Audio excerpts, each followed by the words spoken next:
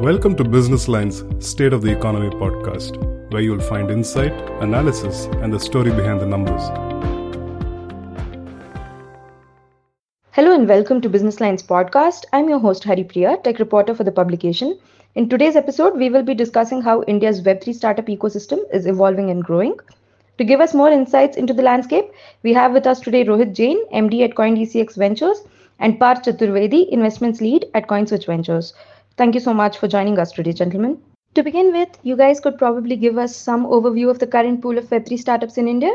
How many startups are there, in what stages are they, and what major verticals and sectors do we see them in? In terms of sectors that, we're seeing Web3 startups in India from, it's across the board. So it's actually fairly reflective of what we are seeing globally as well. So some of the sectors that we are seeing global interest and interest from Indian entrepreneurs is, of course, infrastructure in the Web3 space. That's the one area where the majority of development activity is happening. Secondly, I'd say DeFi. DeFi is, of course, been around for a very long time, and there are fairly well-established protocols as well, but we are seeing so much more innovativeness in this space.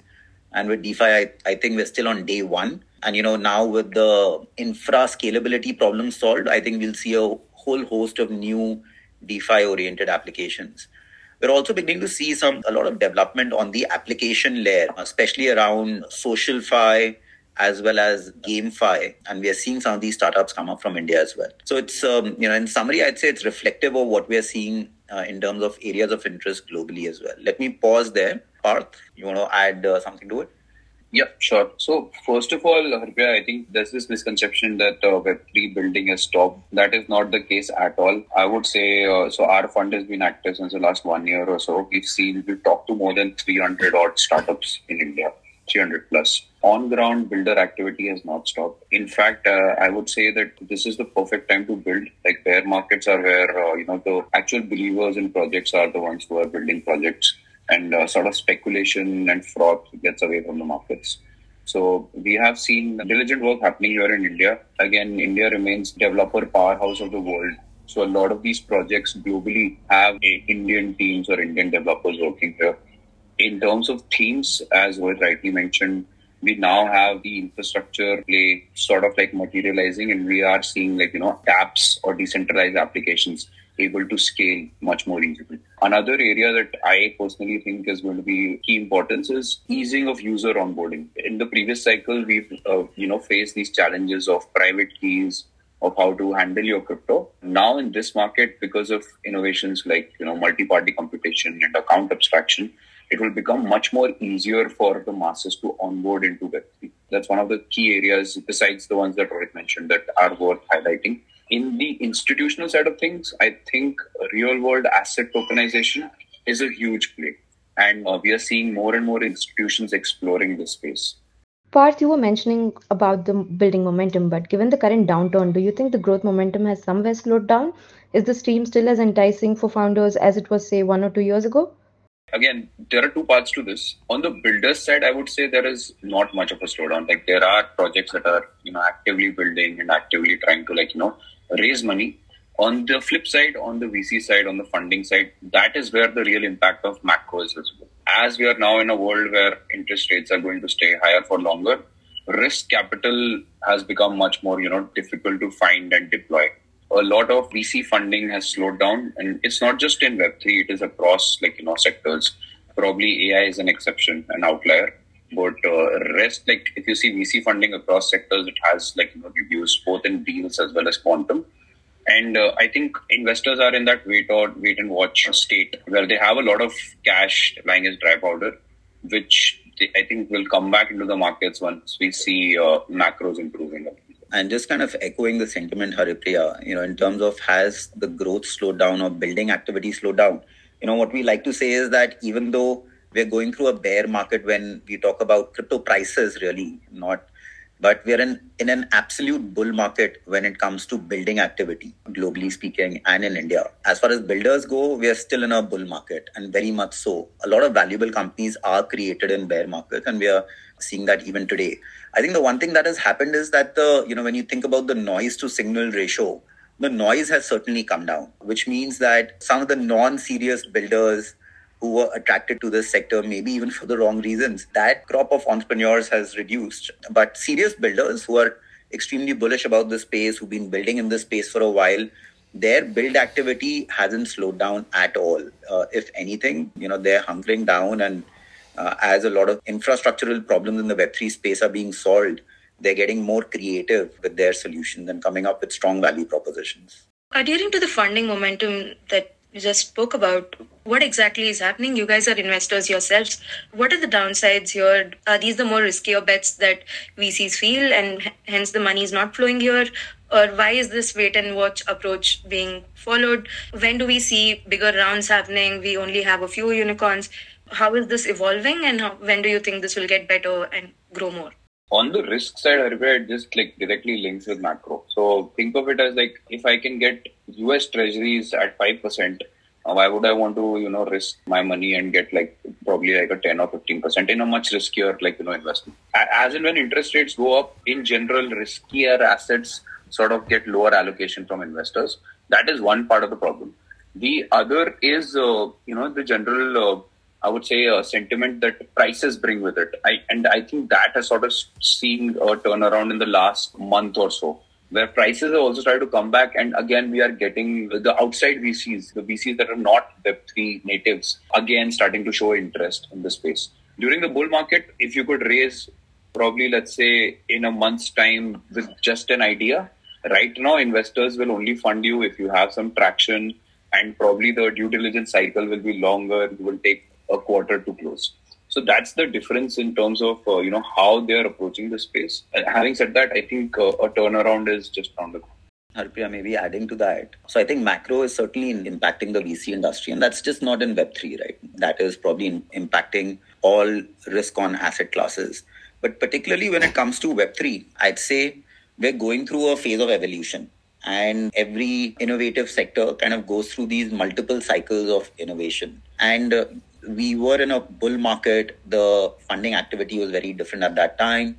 We are in a bear market. It's a part and process of the industry maturing, both the founders and entrepreneurs, but also the investors. So, for example, I think earlier the sense of FOMO was slightly more in investors, which is why rounds were getting closed much quicker and at higher valuations. I think now investors are looking at it with a lot more diligence, with a lot closer eye. And in that sense, I think this industry is moving in the right direction. So while it may seem like the overall quantum of investments, dollar invested, is slowing down, but the reality is that is the right thing for the industry. And we're moving in the right direction, not only from a builder point of view, but also from a investor mindset, diligence point of view as well. What would be the one advice for anyone who's getting started today and is looking for funding? What do you think is the best way to get investor attention?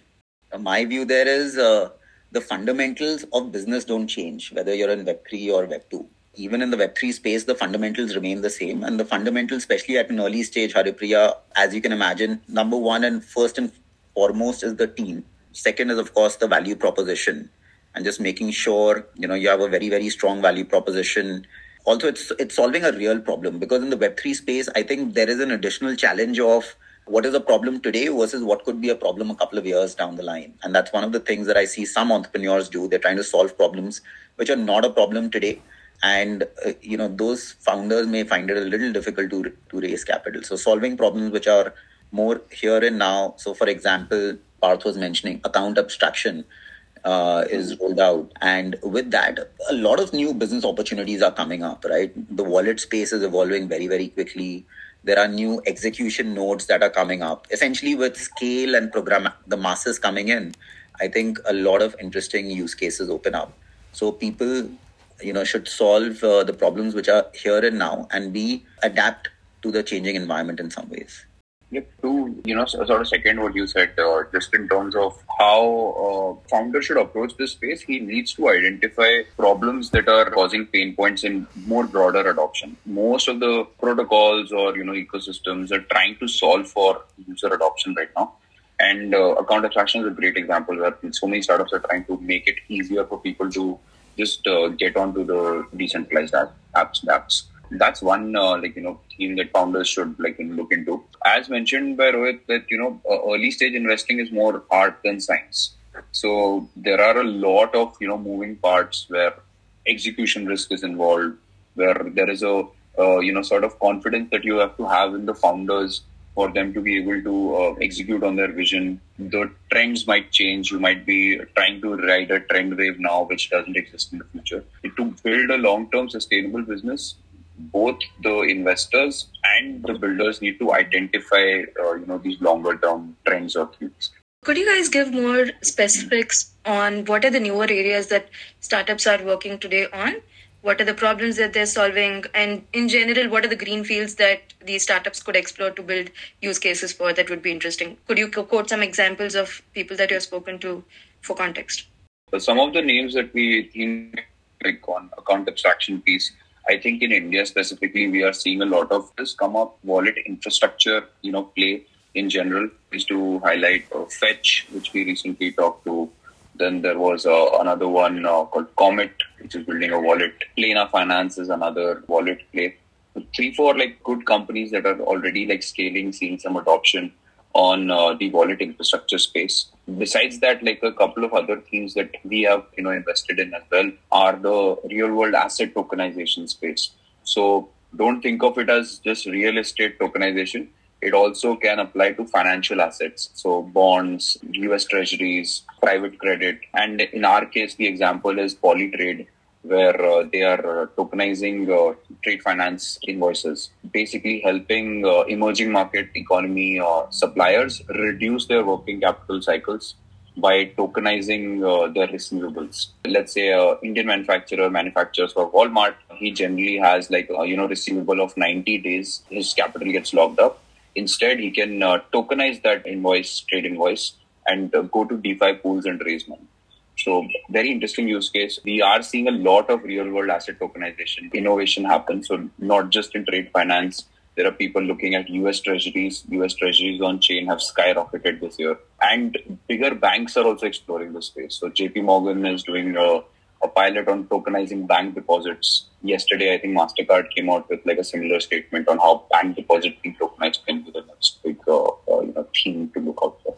And, maybe just adding one or two more things onto that. I think, one theme that we are excited about is scale. And the theme there is that, even in the Web2 space, once the Web2 space started seeing massive scale, in the late 2000s, maybe 2007 onwards through 2010-11, that scale created new challenges and opportunities. And pretty much the entire data industry, the way it looks today, the formative years were in those late 2000 years. So now that scale as a challenge has been solved even in the Web3 space, and we expect in the next bull cycle for the masses to come in, given all the things that are happening from a scalability point of view, usability point of view through account abstraction and the other initiatives. We absolutely expect the masses to come in. And once masses come in, I think one interesting challenge and problem to solve will be managing the scale and helping companies really leverage the scale in some ways. So I think data as a problem is very interesting. That is one theme that I'm excited about. The other, that I remain excited about is DeFi. And, the call out over there, Haripriya, is that DeFi was probably the first use case that got to, some semblance of a product market fit in the Web3 space. And people tend to believe that a lot of the primitives are already set in stone in the DeFi space. For example, DEXs, lending, borrowing protocols. But we are seeing, new models of DEXs come up, new DEXs now beginning to get to scale, new lending, borrowing protocols as well. So DeFi certainly remains a very strong area of interest. And the other I was saying, was data, which would come with scale. We keep speaking about India building for the globe a lot, but where does the rubber meet the road? Do we have enough examples to actually say that we are in action, this is happening? And in the broader context, the effort of the Indian Web3 startups, how do they fare against their global peers in matured regions, say like US and the UK? I think on this one, Rohit, if you can chime in, and again, there's a fundamental difference in terms of how we are approaching the space. We are trying to back India first projects that have some kind of India connect in their teams or developers. Having said that, I totally agree that maybe it's because the ecosystem hasn't matured enough, but global competition for Indian startups is pretty strong. And I would say that, in certain ways, just the founder intent or the team's execution capabilities are much better even in certain Asian jurisdictions. US still remains sort of the benchmark in terms of great projects coming out from there. Having said that, we do have the capability, we do have the talent. I think it's just a matter of time where the ecosystem matures and we start building world-beating Web3 projects. Rohit, your thoughts? Yeah, no, echoing that sentiment again, Haripriya, just at a high level, taking a step back, as far as Indian builders in the Web3 space are concerned, our long-term view is that India is going to see more unicorns coming out in the Web3 space from India than we saw in the Web2 space, even though India did a phenomenal job in the Web2 space as well. That's our fundamental thesis, and there's a reason for that. The Indian Web3 developer has much more of a builder's mindset and an entrepreneurial mindset than maybe even the Web2 developer, especially in the early days of the industry. So that's at a very, very high level. But when you take a micro view, Haripriya, and a more immediate view, I agree with Parth. There are leading indicators and there are lagging indicators. I think the leading indicator over here is the fact that the developer pool in India is growing massively. The amount of interest that we are seeing from the developer community in India is just phenomenal. For every chain in the world, tapping into the Indian developer community is critically important. India is probably one of the top 3 markets for them from a developer pool point of view.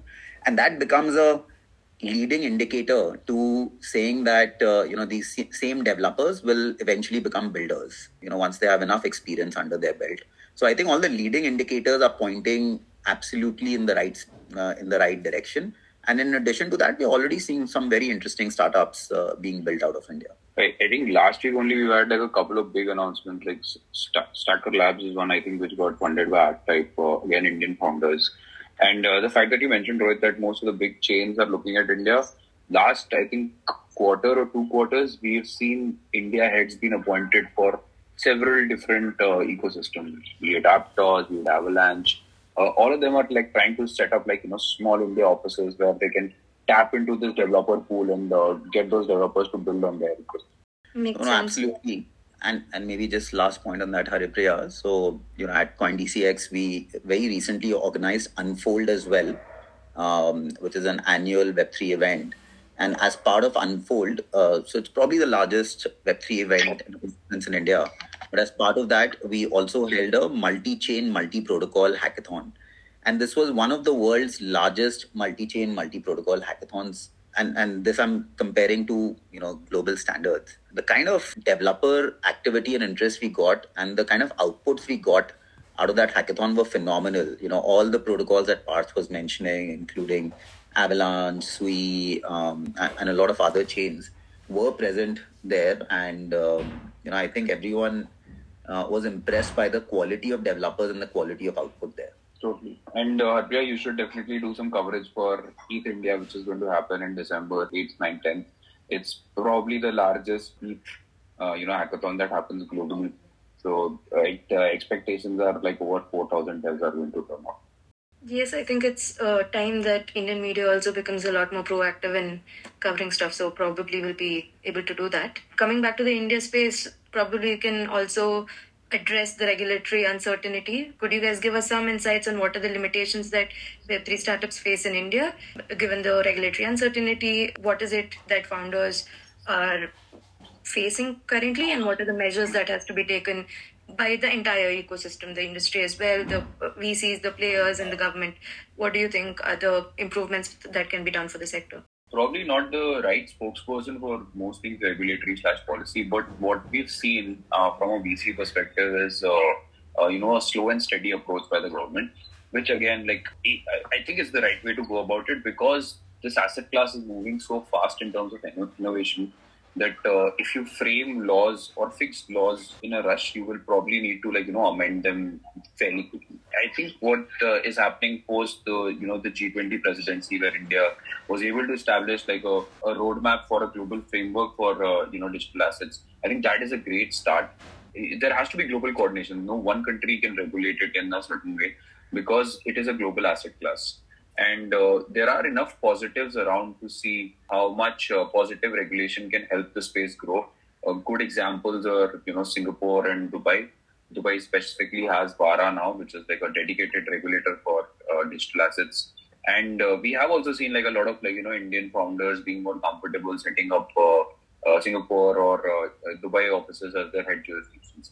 So as and when the regulatory environment or clarity sort of emerges in India, we will see an explosion of new people being able to venture out and risk building in this space.